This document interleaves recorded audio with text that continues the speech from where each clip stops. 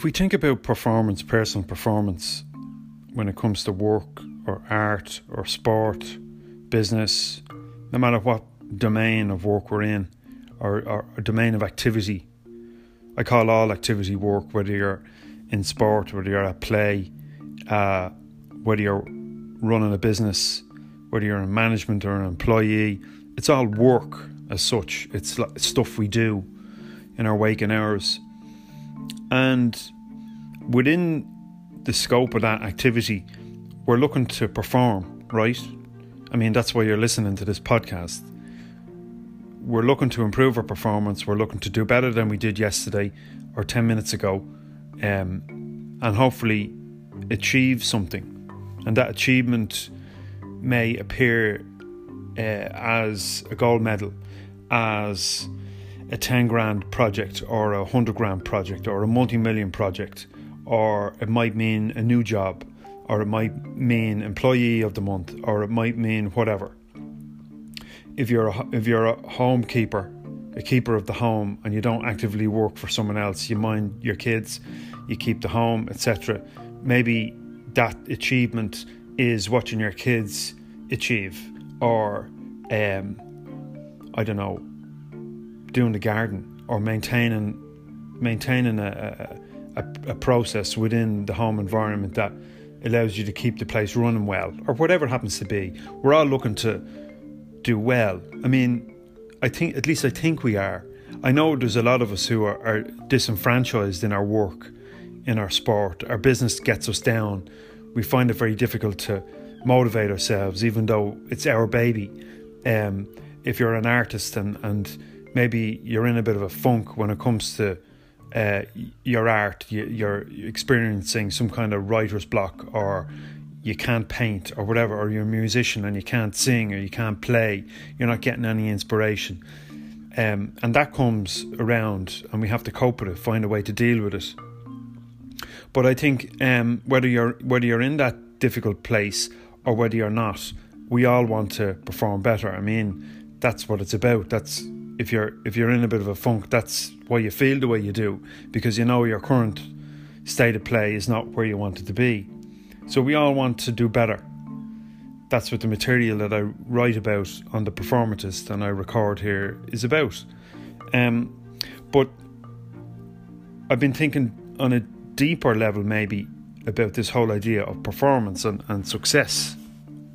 You'll pardon me here because I'm sucking on a cup of hot, strong coffee.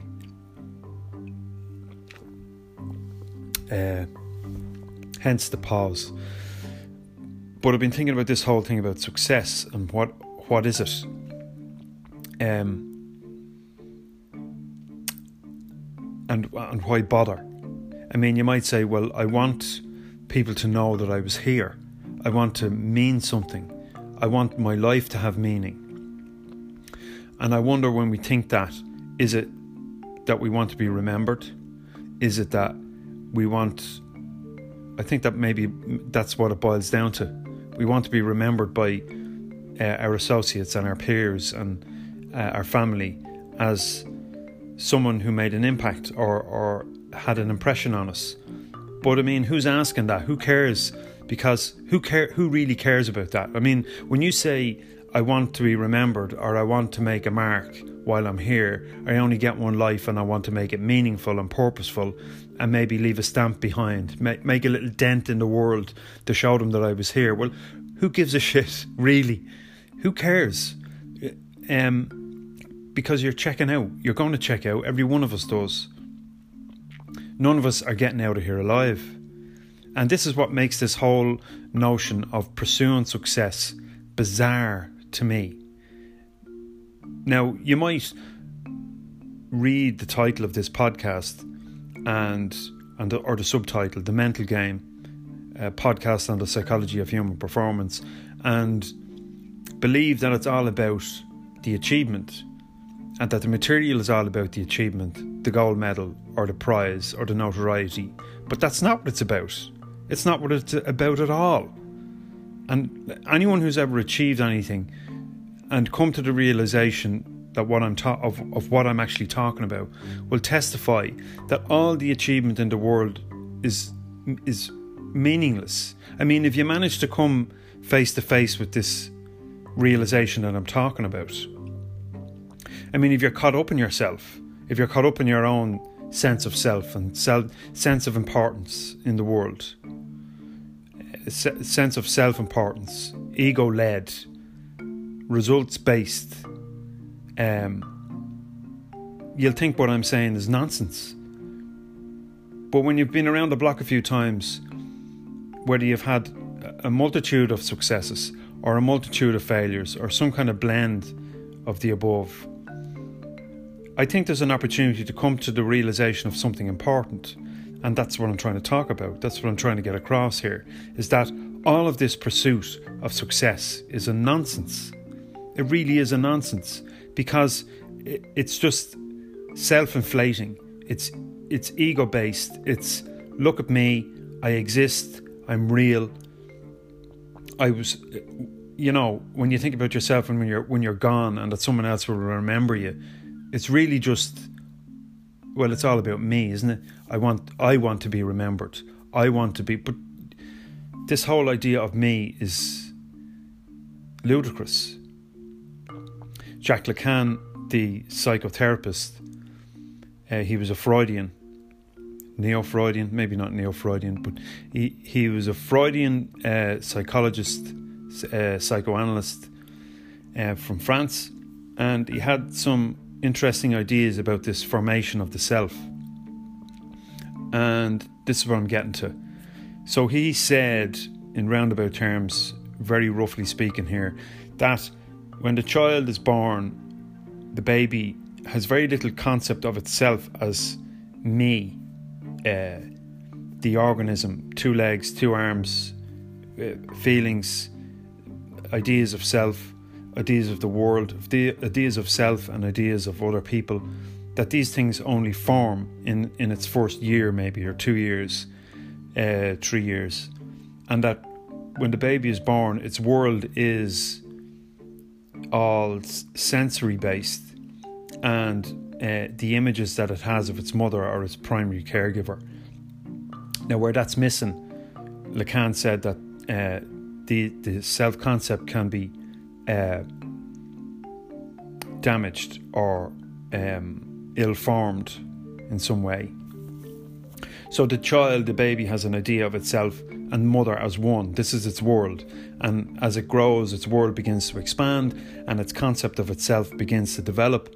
Its mother repeats its name over and over again, and the child begins to relate that sound to it, and after a little while, through seeing its reflection in the mirror, seeing its reflection in shiny surfaces around the place, watching its own body move, it begins to form an idea of itself as organism, thinking being, physical being as one, and begins to identify the image that it sees as it. But Lacan said that this image is all superficial, that it really is illusory, and although the real entity, which he called the subject, is unidentifiable, the organism in the world, I know I'm getting a little bit deep now, but this is important.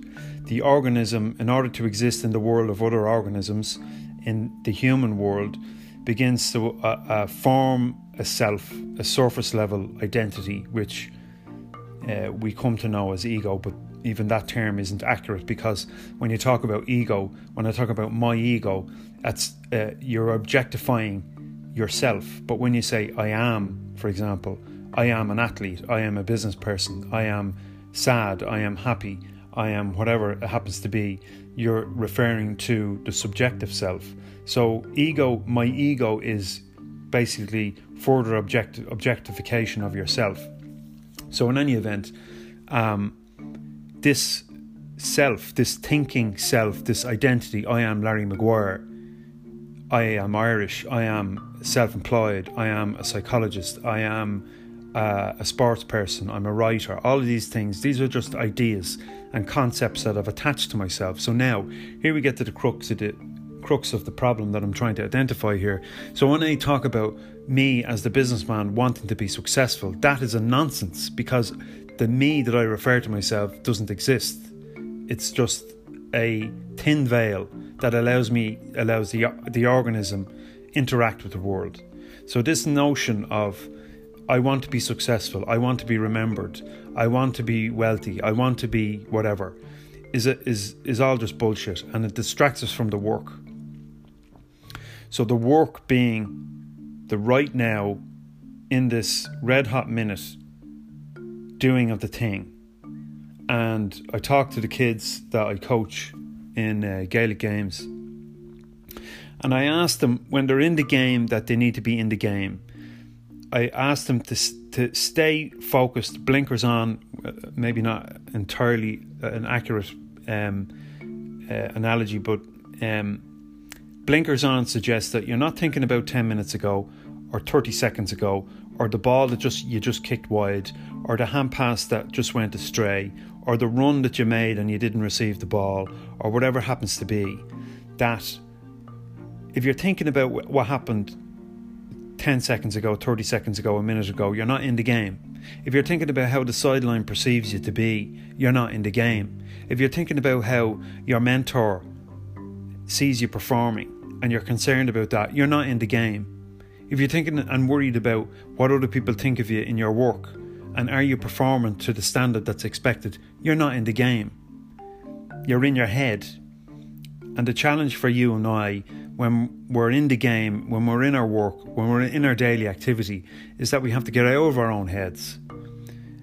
And to be self-conscious is probably one of the most detrimental features of thought, features of mind, that can impact our performance. So if you're talking about performance, if you're talking about performing well in our work, in our career, in our sport, you've got to get out of your head and get into the game. So the whole idea of I want to be successful, I want to be remembered, I want to be this, that and the other, it's all bullshit. And you'll find that if you're involved in group sports, team sports, that those who are most concerned for how they look, blow hot and cold, that they like looking good, but they don't like doing the hard work. And when the hard work is required, you've no choice but to drop this nonsense of I better look good here, because hard work doesn't know that.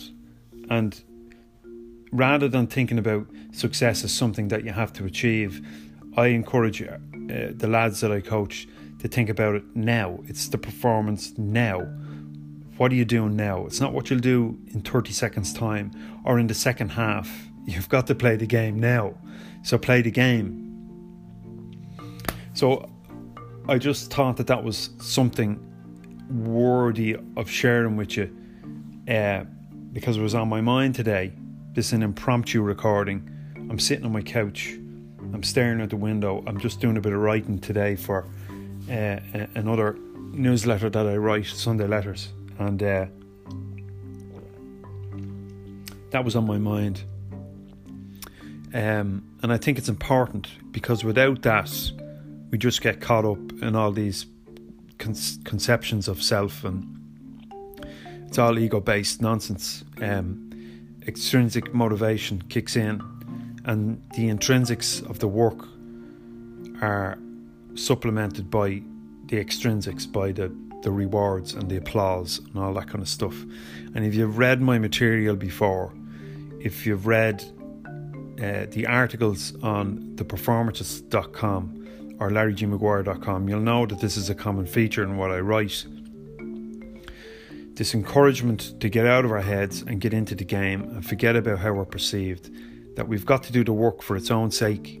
We've got to get in the game for its own sake. If you're going to run marathons because of the things that you'll find out that you don't already know about yourself.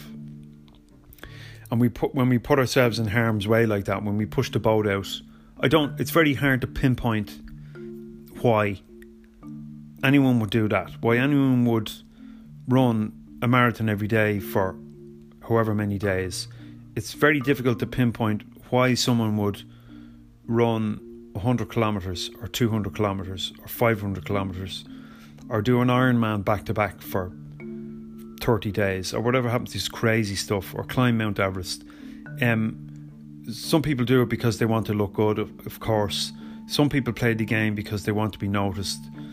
But I think that's a sign of significant fundamental insecurity when you're in the game for what it can give you. In other words, if you're in business for how much money you can make, if you're in sport because you want to be recognised and you want to be adored or you want to be applauded, if you're in art and you're writing music because you want a big audience, if you're whatever, it's bullshit. If that's your headspace, you're in trouble already. So you've got to find a way to get into the game for the sake of it. Forget about the success, forget about the applause, forget about the recognition. Those things are nice to haves. They come as a consequence of being engaged in the work. Csikszentmihalyi in Creativity and Flow and The Evolving Self, it's kind of a trilogy of books. He writes about this. Now, he wasn't the first. Abraham Maslow wrote about these same principles, albeit from a psychoanalytic perspective. And I think Csikszentmihalyi took a lot of inspiration from that. And if he didn't, I think he was influenced a lot by Maslow. But if he wasn't, well then maybe it's a coincidence. I'm not sure he gave him the recognition he should have. But that's an aside. Maslow wrote about this before too, this aspect of personality. I don't even think that that's a right term, but it's this sense of self, of being, that is rooted in the work for the love of it. You should get your hands on Toward the Psychology of Being and give that a read. Abraham Maslow, he writes about this, the something personality he wrote about. I did an article on it myself. It's on The Performatist, if you want to give it a read. Also, Csikszentmihalyi's books, Flow, Creativity and The Evolving Self. He writes a lot on this subject too. The subject being the nature of the self, or the personality, or a way of being that brings about success all on its own. It's not without effort. I mean, we have to work, but the work happens because of interest and curiosity rather than a need to be fulfilled, you know. So anyway, I'll wrap it up at that. I thought this might be something interesting to just get down while it was fresh in my head. So if you have any thoughts on the matter, drop me a message. You can do that on anchor.fm/thementalgame and send me a message. Or you can go to theperformatist.com, shoot me an email from there, or whatever podcast player you're on. Anyway, loads of contact details there. You can get in touch if you want. Thanks for listening, and I'll see you next time. All the best for now.